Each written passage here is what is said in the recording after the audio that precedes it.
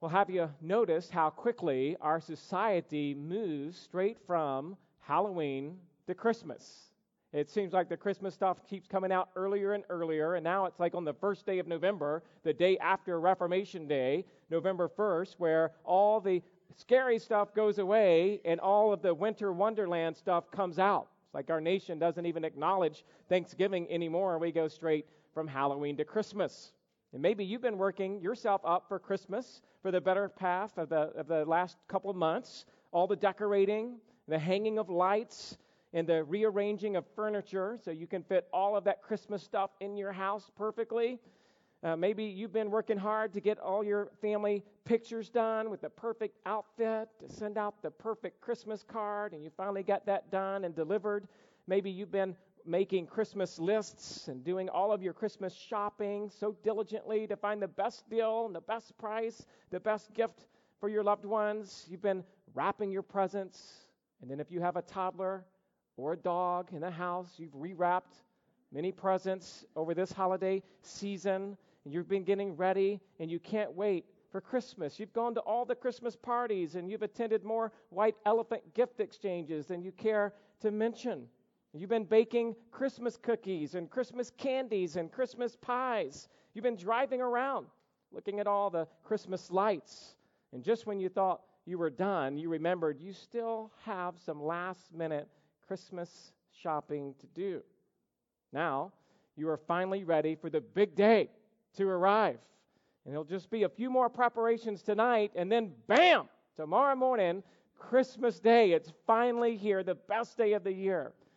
If there's anything like our house, your kids or your grandkids will come bounding into your room early on Christmas morning, and you'll pretend like you're still asleep as they bounce up and down on your bed saying, "Mom, Dad, let's go open Christmas presents." Can't wait for Christmas. Don't you love it? Don't you love everything about just venturing into the family room and enjoying Christmas together as a family? And then what? Well, Christmas will be over, and you will have to clean your house, and you will have to make some returns, and you'll have to put away all the decorations, and you'll spend the better part of Christmas Day putting together stuff for your kids if they're little, right? And then you'll not be able to watch any more Christmas movies after tomorrow. You won't be able to see any more Hallmark movies. Whatever will you do with your time?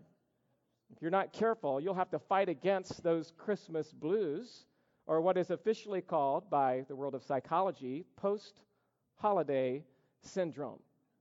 Happens to people every year, right? The holiday season can often be an emotional roller coaster. Many people go into a weird feeling or depression after all of the holiday hoopla winds down and find it difficult to function in their normal daily routine. Holiday blues, holiday depression, or post-Christmas blues, these commonly used terms depict a mental distress occurring after the winter holiday season. Post-holiday syndrome can occur because of a variety of factors. Perhaps the holidays were not as festive or celebratory as you expected, or your plans fell through, or your expectations simply just weren't met. Maybe there is a guiltiness of spending too much money or overeating. Also, you might feel like the letdown is more than you can handle, as you'll have to wait a whole another year before Christmas rolls around again. So my question to you this morning is, what will you be doing 40 days after Christmas?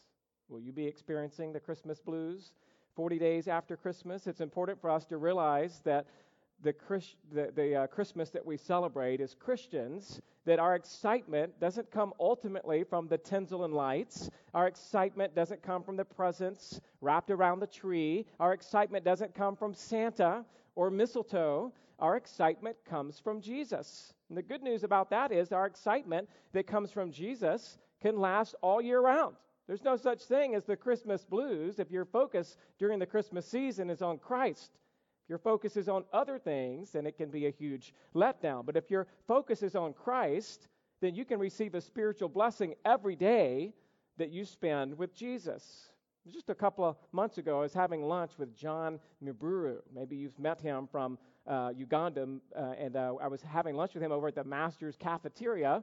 And I said, John, how's it going? How do you like America? How are your classes? How's your homework? How's everything doing? How do you like the cafeteria?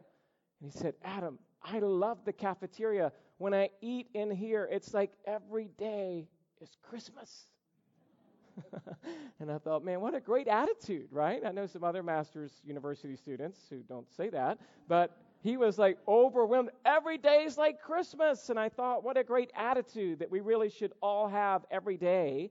And we can have that feeling if we're focusing on God's love poured out on us through Christ. Every day is like Christmas if you focus on God's love for you and His spiritual gifts to you and His constant presence with you. You know, there was a whole lot of hoopla going on around that first Christmas as well. You have Mary and Joseph traveling to Bethlehem to have a baby. There, of course, was no room for them in the inn. You have the shepherds who saw the angels bringing good news of great joy. You have the babe wrapped in swaddling clothes and lying in a manger. But have you ever wondered what it was like for Mary and Joseph 40 days after Christmas? Well, this morning, we're going to look at exactly that. This morning, I want to share with you 3 profound occurrences that happened exactly 40 days after Christmas. And they're all in this text that I've already read to you this morning. The first one is this. Number 1, Mary and Joseph followed the laws of purification. Here's your first blank if you do want to take some notes this morning. We're talking here about the circumcision of Jesus. That's right. Leave it up to your pastor to talk about circumcision on Christmas Eve. But that's what's going on in this text as we read here in verse 21. And at the end of 8 days, when he, that is Christ, was circumcised, he was called Jesus, the name given by the angel before he was conceived in the womb. According to the writings of Moses in the book of Genesis, every newborn son was to be circumcised on the 8th day. In fact, listen to what we read in Genesis chapter 17, verses 9 through 14. And God said to Abraham, "As for you, you shall keep my covenant, you and your offspring after you throughout their generations. This is my covenant which you shall keep between me and you and your offspring after you. Every male among you shall be circumcised." Every male among you shall be circumcised. You shall circumcise in the flesh of your foreskins, and it shall be the sign of the covenant between me and you. He who is 8 days old among you shall be circumcised. Every male throughout your generations, whether born in your house or bought with your money from any foreigner who is not of your offspring, both he who is born in your house and he who is bought with your money shall be circumcised. So my covenant shall be in your flesh, an everlasting covenant.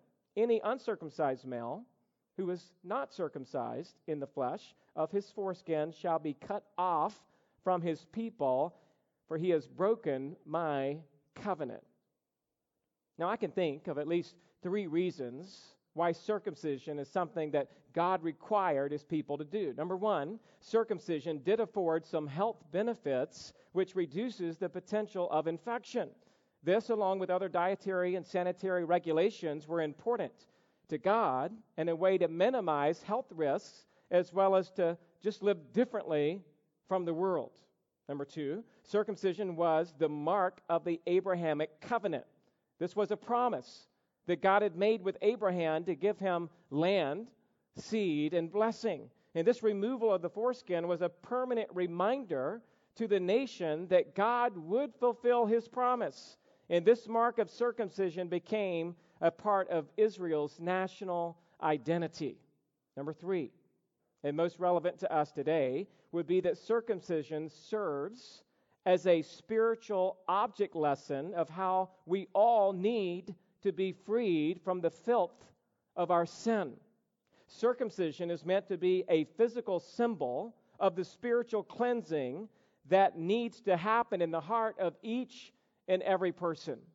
In fact, here's how the Bible mentions it in the New Testament. Romans chapter 2, verse 28 says, "For no one is a Jew who is merely one outwardly, neither is circumcision outward and physical, But a Jew is one inwardly, and circumcision is a matter of the heart, by the Spirit, not by the letter.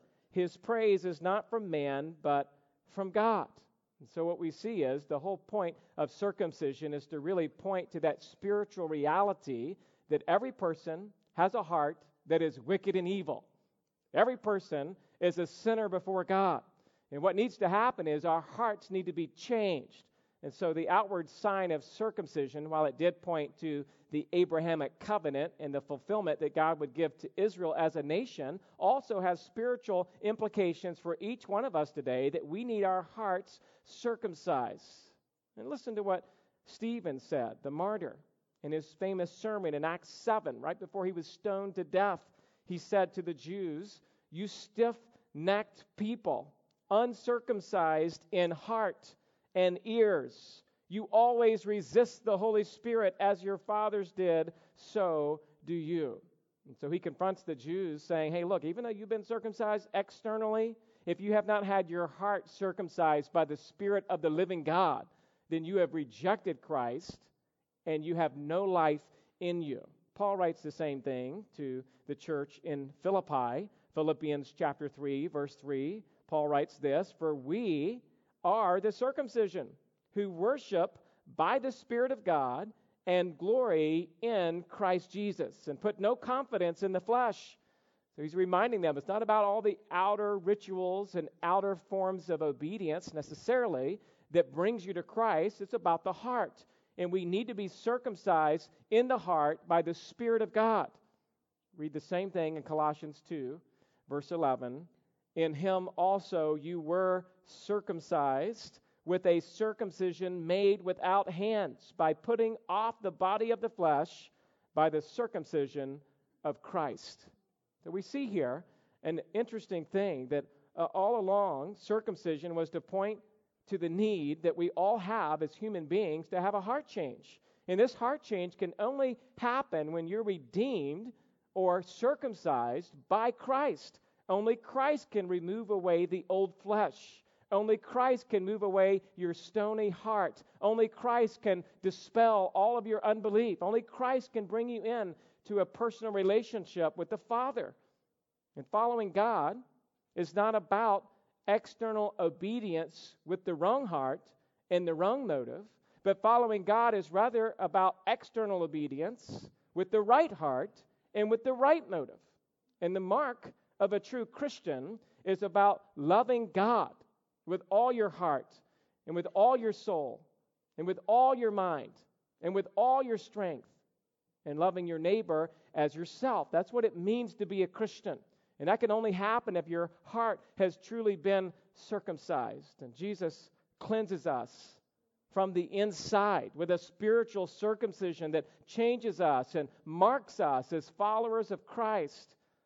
This is exactly what Jesus means when he says in Matthew 23, 25 and 26, he says, "Woe to you, scribes and Pharisees, hypocrites, for you clean the outside of the cup and the plate, but the inside they are full of greed and self-indulgence. You blind Pharisee, first clean the inside of the cup and the plate, that the outside may be clean."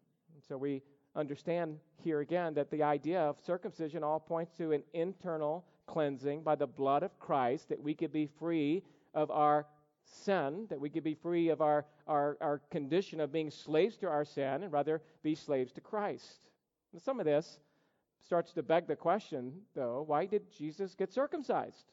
If it's to remove sin from our hearts, why would the Lord Jesus Christ himself, who never had a sinful heart, who never committed one single sin, why would he be circumcised? If Jesus was here on earth to usher in the new covenant, to move us away from Old Testament ritual into a New Testament emphasis of the heart, why was Christ circumcised?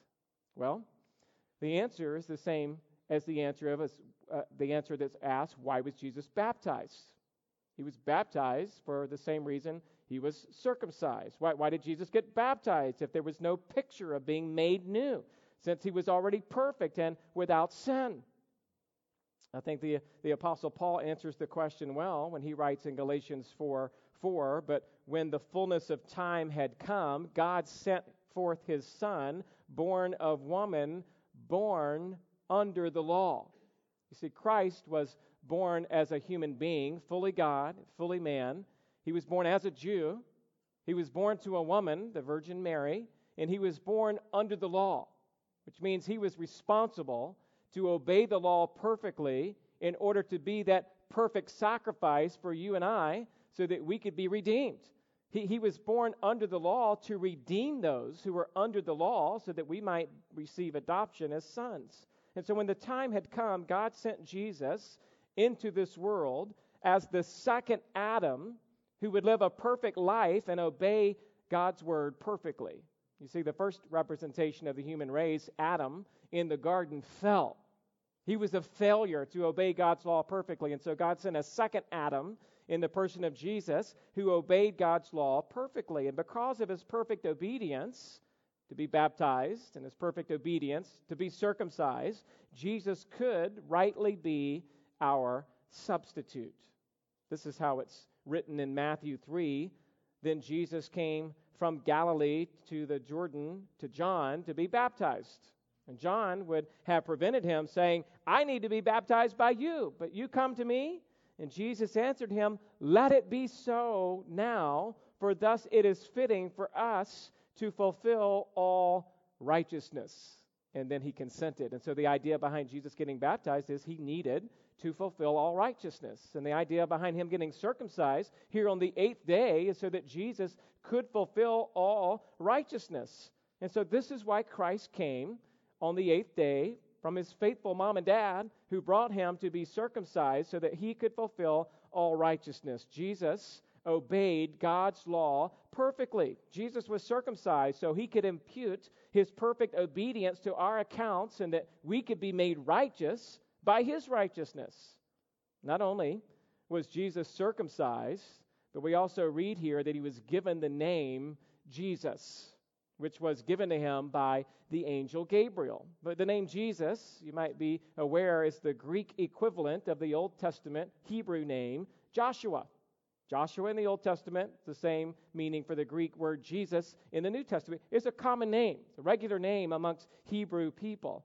Jesus was the name that was given to him. It means Yahweh saves. It means Jehovah is salvation. And what an appropriate name for him who came to save his people from their sins. And so may our Lord's submission in circumcision, this submission that he did to an ordinance which he did not need for himself, may it be a lesson to us all in our daily lives. Let us endure much rather than increase in offense to the gospel in any way. Let us never hinder the cause of God to use our lives and our Spirit-empowered obedience to point others to the righteousness of Christ. May we seek to obey all of God's word in a way that will adorn the gospel and cause others both to question and to trust in the righteousness that only Christ can provide. On the 8th day, Christ was circumcised. But that's not all that's going on here. We also see in this passage, your next blank says, the purification of Mary. The purification of Mary. Look at verse 22. And when the time came, so we understand that part of this was the time for Jesus' circumcision, but part of this in verse 22, the time came for their purification according to the law of Moses. They brought him up to Jerusalem to present him to the Lord. I want you to turn with me, if you will, to Leviticus chapter 12. Leviticus chapter 12. And as you're turning there, let me just remind you that just as circumcision was an important way to keep God's law and to point to the spiritual circumcision of the heart, Mary's purification, according to the law of Moses, was also intended to do the same thing. You see, Mary and Joseph were godly people who wanted to obey God's law fully. And so that's why they had Christ circumcised, but that's also why Mary is coming to the temple at this time, 40 days after the birth of Jesus, to be cleansed. Leviticus chapter 12, verses 1 through 4, the Lord spoke to Moses, saying, "Speak to the people of Israel, saying, if a woman conceives and bears a male child, then she shall be unclean 7 days. And at the time of her menstruation she shall be unclean. And on the 8th day the flesh of his foreskin shall be circumcised. Then she shall continue for 33 days in the blood of her purifying. She shall not touch anything holy, nor come into the sanctuary until the days of her purifying are completed. So all this is to remind us that our lives are tainted by sin, and we must be cleansed by the blood, not by the blood of a bull or goat, but by the blood of Jesus in order to be worthy to truly come into the presence of the Lord. And so Mary was called by Moses as a Hebrew woman to go through this ritual of cleansing 33 days after the circumcision, where it would be literally the 40th day where she was now cleansed and ready to come into the temple for this dedication. And so we've got to realize, you might just wonder again, like, why is this all happening? Like, why 33 days? And I thought having a baby is a beautiful thing. Aren't children a blessing from the Lord? And the answer is yes, it is. But it's also a reminder that the human race has been cursed by sin. And every baby that is born is a sinner in need of grace. And so Mary, instead of questioning this ritual, chose to be obedient. Joseph was also obedient in shepherding his family not to come to the temple until the time for her purification was over. And this is where we got the title of the sermon today, by the way. If you count these days, it equals up to the 40th day where Jesus is now being presented there at the temple. And we could just pause here for a moment and be reminded that the birth of Christ affects every day of our lives. It's not just the day that Christ was born that affected Mary. His birth also affected her life 40 days after Christmas. And the same is true for you and me. It's not just Christmas morning that ought to affect our lives as we come together to worship the babe Jesus Christ. We ought to consider every day as holy to the Lord. And Christmas is just an opportunity for us to really bask in the beauty of all of these passages, but it really ought to be something that continues in our life every single day. And so we could ask ourselves, what will you be doing 40 days after Christmas?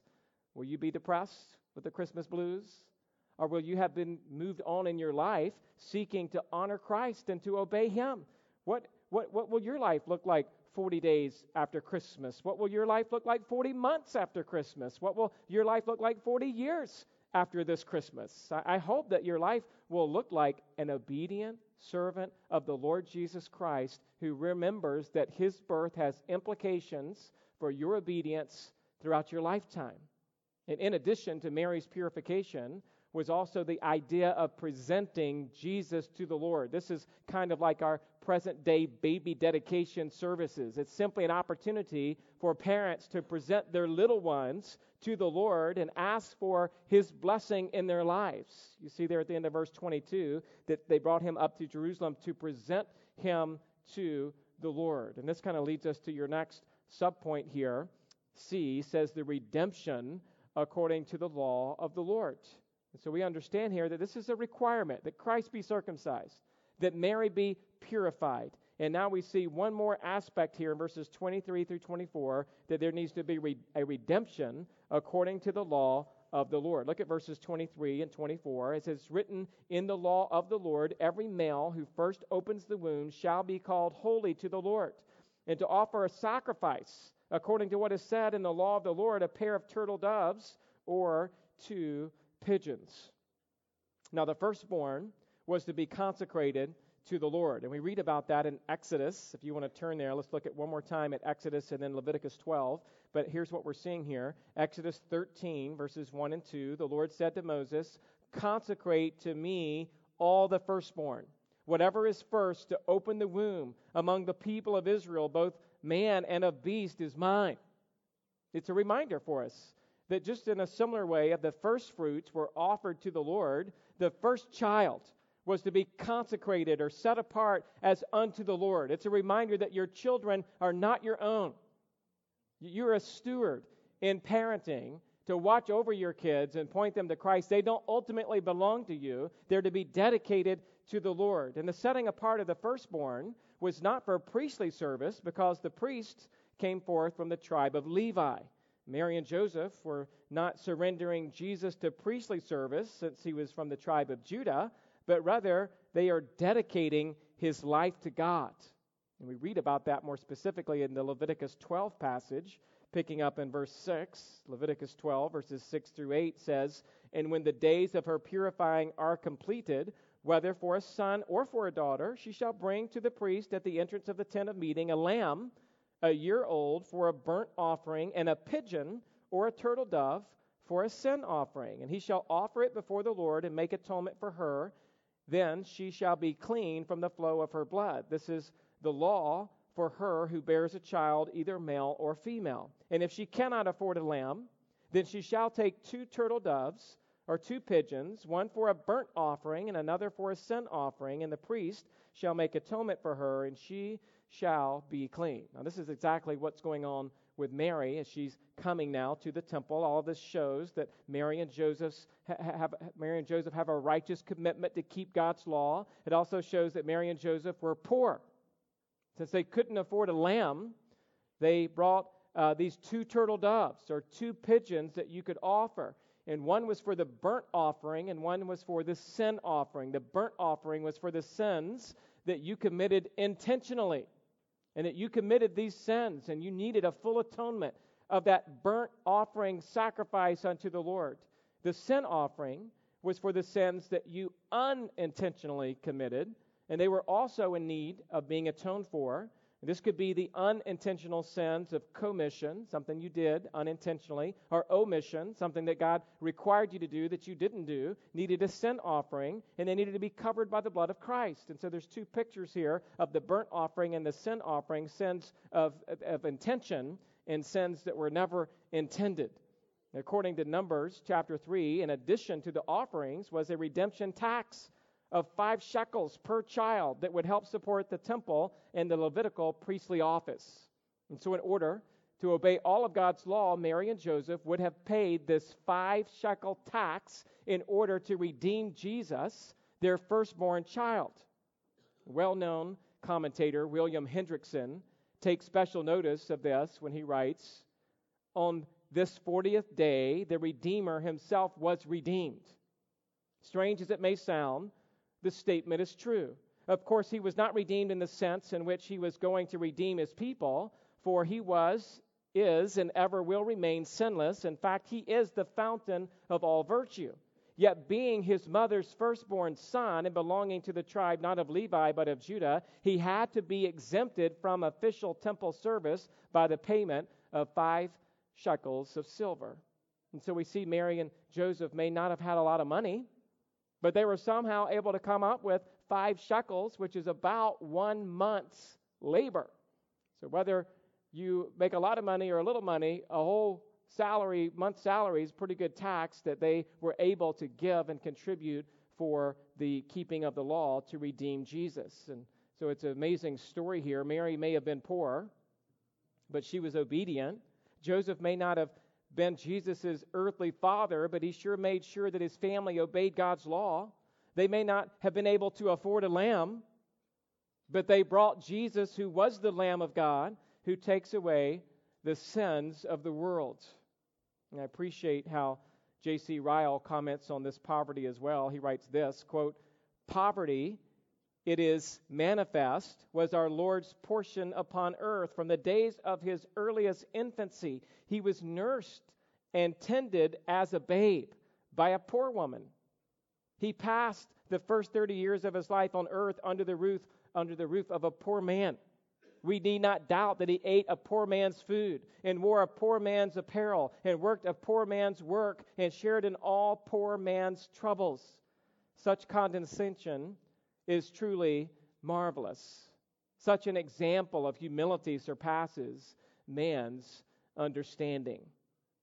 Well, I don't know about you, but I just appreciate seeing the heart of Mary and Joseph to obey God as fully as they were able with this humble obedience. And this example really makes me want to be a more faithful parent and to dedicate my children to the Lord and to offer whatever sacrifice I can in order to commit my family to Christ. Great example of what Mary and Joseph are doing here. And that's the first profound occurrence that happened 40 days after Israel. These second 2 are just as profound. Number 2, we're looking now at Simeon, who anticipated the consolation of Israel. verses 25 to 35. Here what we're seeing is a patient and a Spirit-led man in the midst of a dark time. That's who Simeon was. He was a patient and a Spirit-led man in the midst of a dark time. Verse 25 through 27, we read this. Now there was a man in Jerusalem whose name was Simeon, and this man was righteous and devout, waiting for the consolation of Israel, and the Holy Spirit was upon him. And it had been revealed to him by the Holy Spirit that he would not see death before he had seen the Lord's Christ. And he came in the Spirit into the temple, and when the parents brought in the child Jesus to do for him according to the custom of the law. Now, this particular Simeon is only seen here in all of Scripture. His name, Simeon, means God has heard. And it was a common name in the Bible. Simeon was the name of one of the 12 sons of Jacob that had a tribe named after him. Simeon is the name of one of the ancestors of Jesus. Simeon is the name of one of the teachers out of the church of Antioch. Simeon was also the same as the name Simon that was given to Peter. And this man, Simeon, here in this text, was likely older in age and lived in Jerusalem. He was right there. And Simeon is a man who is described as being righteous and devout. To be righteous means to be in right standing with God. It means, too, that Simeon, just like Abraham, had Christ's righteousness imputed to him by faith. And to be devout means that he was God-fearing. This word devout also means to be reverent toward God. In classical Greek, this word means cautious. In other words, he was cautious or careful to know God's word and to obey God's commands. That's what it means. You talk about so-and-so is a devout Christian. It means they're cautious to watch their life and to know the word of God and to live it out. That's what Simeon was doing. And while the first century typically had a lot of unbelieving Jews that were filled with pride and self-promotion, Simeon was a breath of fresh air and was known as this humble, patient, and kind man. He was a man waiting for the consolation of Israel. Only the Messiah could bring the consolation that Simeon was longing for. That word consolation means comfort, encouragement, the idea of lifting another's spirits. And the only way for Israel or any nation or any person to ever find true consolation is to find it in Christ. You won't find consolation in your finances. You won't find it in your health. You won't find it in your marriage or in your children. You won't find true consolation sitting under the Christmas tree. Right? You only find consolation in Christ. And this is what Simeon's waiting for. He's cautious, he's devout, he's righteous, but he's looking and anticipating and waiting for Jesus Christ, for it had been revealed to him that he would see Christ before he died. And so he's anxious to see this Christ. He was filled with the Holy Spirit. Sometimes we think about the filling of the Holy Spirit only happening after Pentecost. But as we're transitioning now into the New Testament, there's a whole lot of Spirit-filled language going on here, even in the Gospel of Luke. When we notice how the Holy Spirit was upon Simeon, we see here that the Holy Spirit, while there is a significant difference in the sense the Holy Spirit was with people in the Old Testament, he indwelt people in the New Testament. This was taught by Ezekiel, who says in his prophecy about the new covenant that I will give you a new heart and a new spirit, and I will put within you, I will remove the heart of stone, and I will put my spirit within you. So that's part of the joy of being a New Testament believer. It's not just the Holy Spirit is with you, but the Holy Spirit is in you, the indwelling of the Holy Spirit. And we see here in this early Christmas account, though, the Holy Spirit showing up all over the place. Do you remember this transition from the Old to the New Testament that we read about John the Baptist? It says in Luke 1:15, for he will be great before the Lord, and he must not drink wine or strong drink, and he will be filled with the Holy Spirit even from his mother's womb. Do you remember even a couple of verses later when we see Elizabeth is now, Elizabeth, John the Baptist's mother, sees Mary, and when Elizabeth heard the greeting of Mary, the baby leaped in her womb, and Elizabeth was filled with the Holy Spirit. It happened to Elizabeth's husband, Zechariah, John the Baptist's father, after he gives testimony that his name will be John, and his father, Zechariah, was filled with the Holy Spirit. And so we're seeing the Holy Spirit being a theme here in Luke, who wrote not only the Gospel of Luke, but wrote Acts. And so we see this idea of being filled with the Holy Spirit. Simeon was a Spirit-filled believer. He was someone who wanted to see Christ. And we see here him give this awesome, your next blank, proclamation of praise and extraordinary faith as he does finally get to see Jesus. Verses 28 through 32, he took him up in his arms. Can you imagine? You've been waiting your whole life to see Jesus. You've been given a promise that you will see the Messiah before you die. And miraculously, God, the Holy Spirit, tells Simeon, there he is. And he picks up this baby and he holds him up and he blessed God. And he said, Lord, you are letting your servant depart in peace according to your word. For my eyes have seen your salvation, that you have prepared in the presence of all peoples a light for the revelation to the Gentiles and for the glory of your people Israel. And his father and mother marveled at what was said about him. This is actually the 5th Christmas hymn in the Gospel of Luke. There's a Christmas hymn that Elizabeth gives after she realizes she's going to be with child with John the Baptist. There's a Christmas hymn that Mary gives after the angel shows up to her. There's a Christmas hymn that Zechariah gives after he says his name is John. There's a Christmas hymn sung by the angels that we read about in Luke chapter 2. And now there's this Christmas expression that Simeon gives, the 5th of 5 Christmas hymns. This hymn is known as the Nunc Dimittis. Forgive my Latin, but that's Latin for the first 2 words of the Greek, which says, now depart. So when he says here, he says, he's excited. He holds up the baby and he says, Lord, you are now letting your servant depart in peace. In the original language, the first 2 words are now depart, Nunc Dimittis. And the reason that's significant is it's like Simeon saying, now I can leave. Now I can die. Now I can depart from this world, for my eyes have seen Jesus. And it's an amazing thing just to think about just that. Like, what is it that you're longing to see that if you saw in this earth, you could say, well, now I can die and go to heaven? Maybe this morning you would be like, if I just saw the Dodgers win another World Series, I could die and go to heaven. If I was just able to get married, I could die and go to heaven. If we could just have a baby, I could die and go to heaven. If we could just see our kids come to Christ, I could die and go to heaven. If I could see them graduate and get married and get a job, I could die and go to heaven. I mean, there's a lot of thoughts that we have like that, but for Simeon, it was all about Jesus. I just want to see Jesus.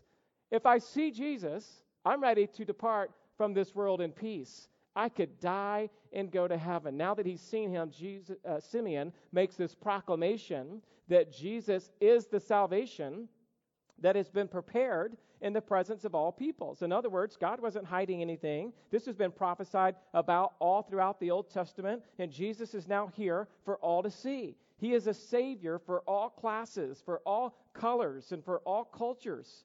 He will be a light of revelation for the Gentiles. When we look in the Scriptures, we read about the Gentiles are in the darkness, and they're in darkness, and they need a light. So there's a special place that Jesus has. He's the light for the Gentiles. It's kind of like the Gentiles, remember, were without the covenants of promise. They were separated from God. But now when Christ came, he brings the Gentiles near, and he becomes the light. And for the Jews, we see rather he's the glory of Israel. And so the idea is the glory doesn't belong to another prophet. The glory doesn't belong to any of their customs or culture. Their glory belongs to Christ. And that's why we read in Isaiah chapter 60, verse 1, arise, shine, for your light has come. That's pointing to Christ. And the glory of the Lord has risen upon you. And so the idea is Jesus brings light for the Gentiles. He brings glory, true glory, for the people of Israel. And then we see that Simeon brings forth in verses 33 to 35, he brings forth a prophecy that will bring forth both joy and heartache. So after this high of this Christmas hymn, he then looks to Mary and he says this. They're marveling about it. They're thinking about what he's saying in verse 34. And Simeon blessed them and said to Mary, his mother, behold, this child is appointed for the fall and rising of many in Israel, and for a sign that is opposed. And a sword will pierce through your own soul also, so that thoughts from many hearts may be revealed. Can you imagine while they're standing here, marveling, wondering, admiring that Simeon is saying all these things about their child, all of a sudden he says, from this child, many will rise and many will fall. In other words, it's what you do with Jesus that determines your eternal destiny. Jesus says it this way, that he is the stone that the builders rejected, and he has become the cornerstone. This was the Lord's doing, and it is marvelous in our eyes. Therefore, I tell you, the kingdom of God will be taken away from you and given to a people producing its fruits, and the one who falls on this stone will be broken into pieces. And when it falls on anyone, it will crush him. And so Simeon's really saying, hey, you're either going to fall or rise based on this baby, based on Jesus Christ. He's the linchpin. He's what it's all about. He's the light and the glory. And because of him, many will fall and many will rise. And oh, by the way, you, Mary, you will have your heart pierced as with a sword, as Mary witnessed the crucifixion of her own son on the cross. He says, if he's saying, Mary, you will face great anguish as you face your son, despised and rejected by men. You will experience great sorrow as your son will be afflicted, and he will be mocked, and he will be flogged, and he will be nailed to a cross. You will personally witness this, and it will tear your heart apart. And the end result is that it will become clear who is who. It will become clear through what happens to Jesus, those who fall, those who rise. The end of verse 35, it says, so that thoughts from many hearts may be revealed. At that point, you'll know who's with Jesus and who isn't. That's the way we still tell who's who today. Those who are with Christ in the crucifixion and the resurrection of all of Christ are going to rise with Christ. Those who reject Christ, and they reject the virgin birth, and they reject Christ's perfect sacrifice, and they reject his word, will fall and be judged by God. And so Simeon's prophecy here is both, one, Jesus is here, and according to how you handle Jesus, you will either rise or you will fall. One final amazing occurrence that happened 40 days after Christmas was number 3. Anna thanked God and spoke of the redemption of Jerusalem. Anna, your next blank, was a prophetess who devoted her life to the Lord. Look at verses 36 and 37. And there was a prophetess, Anna, the daughter of Phanuel, the tribe of Asher. She was advanced in years, having lived with her husband 7 years from when she was a virgin, and then as a widow until she was 84. And she did not depart from the temple, worshiping and fasting and prayer night and day. Anna's name comes from the Old Testament Hebrew name Hannah. So just as you had Joshua and Jesus, you have Hannah in the Old Testament, Anna in the New Testament. Anna means grace, and like Hannah of the Old Testament, Anna's characterized by fasting and prayer. In the Old Testament, there were 5 women who were called prophetesses. There was Miriam, the sister of Moses and Aaron, Deborah, one of the judges of Israel, Huldah, who had an ongoing prophetic ministry. A 4th was Noadiah, who was known, very little is known about, and the 5th was Isaiah's wife, was described as a prophetess. In the New Testament, only the daughters of Philip were called prophetesses, and this fact that Anna was a prophetess does not mean that she possessed an office or authority or taught the Bible to men. Rather, Anna's function as a prophetess was one of encouragement and acknowledging the fulfillment of the prophecies about Jesus. And what I'd like to take special note of here about Anna is the fact of what she was doing. She's from the lost tribe of Asher, by the way. That's one of the 10 tribes to the north that they felt like maybe never identified again after coming back from the Assyrian conquest. And yet the fact that we notice that she's from the tribe of Asher shows there's a little bit of a remnant of some of these people were still faithful, and Anna was one of those. Then there's this whole discussion about how old she is. There's a translation debate here about whether the translation that's written is appropriate, or if you look at that little superscript over the fact that she was 84. See that little superscript if you have an ESV? It says, or as a widow for 84 years. And so the possible translations are either she was 84 or she was a widow for 84 years. And if you take the second translation, then it means she's well over 100. Okay? Either way, when the Bible says she's advanced in years, that's kind of a polite way of saying she was old. Right? She's an old lady. You got Simeon who's old, Anna who's old, but don't you love the fact that Anna spent these, let's just say, 84 years at the temple, where there would have been provision of residential places where the priests could stay overnight and through the day as they did their different things at the temple. Anna, being a widow, would have been cared for by the community, and she literally lived at the temple. She did not depart from the temple. It kind of reminds me of Psalm 84. How lovely is your dwelling place. The idea that blessed are those who dwell in your house, ever singing your praise. That's how Anna was. She's just always there. She's always praising, always praying, fasting regularly. She's worshiping night and day. And not only was Anna a devout woman of the faith, but we also see, your next blank, Anna was an active witness for the gospel. Look at verse 38. And coming up that very hour, she began to give thanks to God and to speak of him to all who were waiting for the redemption of Jerusalem. Now notice what's happening here. She just happens to be at the right place at the right time. Why? Because she lived there. She'd been doing this for 84 years. And she probably was aware of Simeon, another righteous and devout man. And when she saw Simeon talking with Mary and Joseph and blessing the baby Jesus, lifting him up, she might have walked up and heard a little bit about what he was saying. She affirms also what's going on, and she just begins to give thanks that God did keep his promise, that she was able also to see the baby, and then she began to speak of him. She's an active witness for Christ. She begins to speak of him to all that will listen to her, as she now has seen and has been waiting for this redemption of Jerusalem.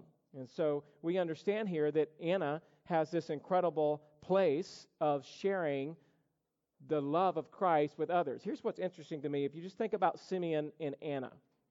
Simeon, if you read all about his response, I know we just kind of blew through it pretty quick, but it's all about a personal consolation of something he needed. He wanted to be comforted by God.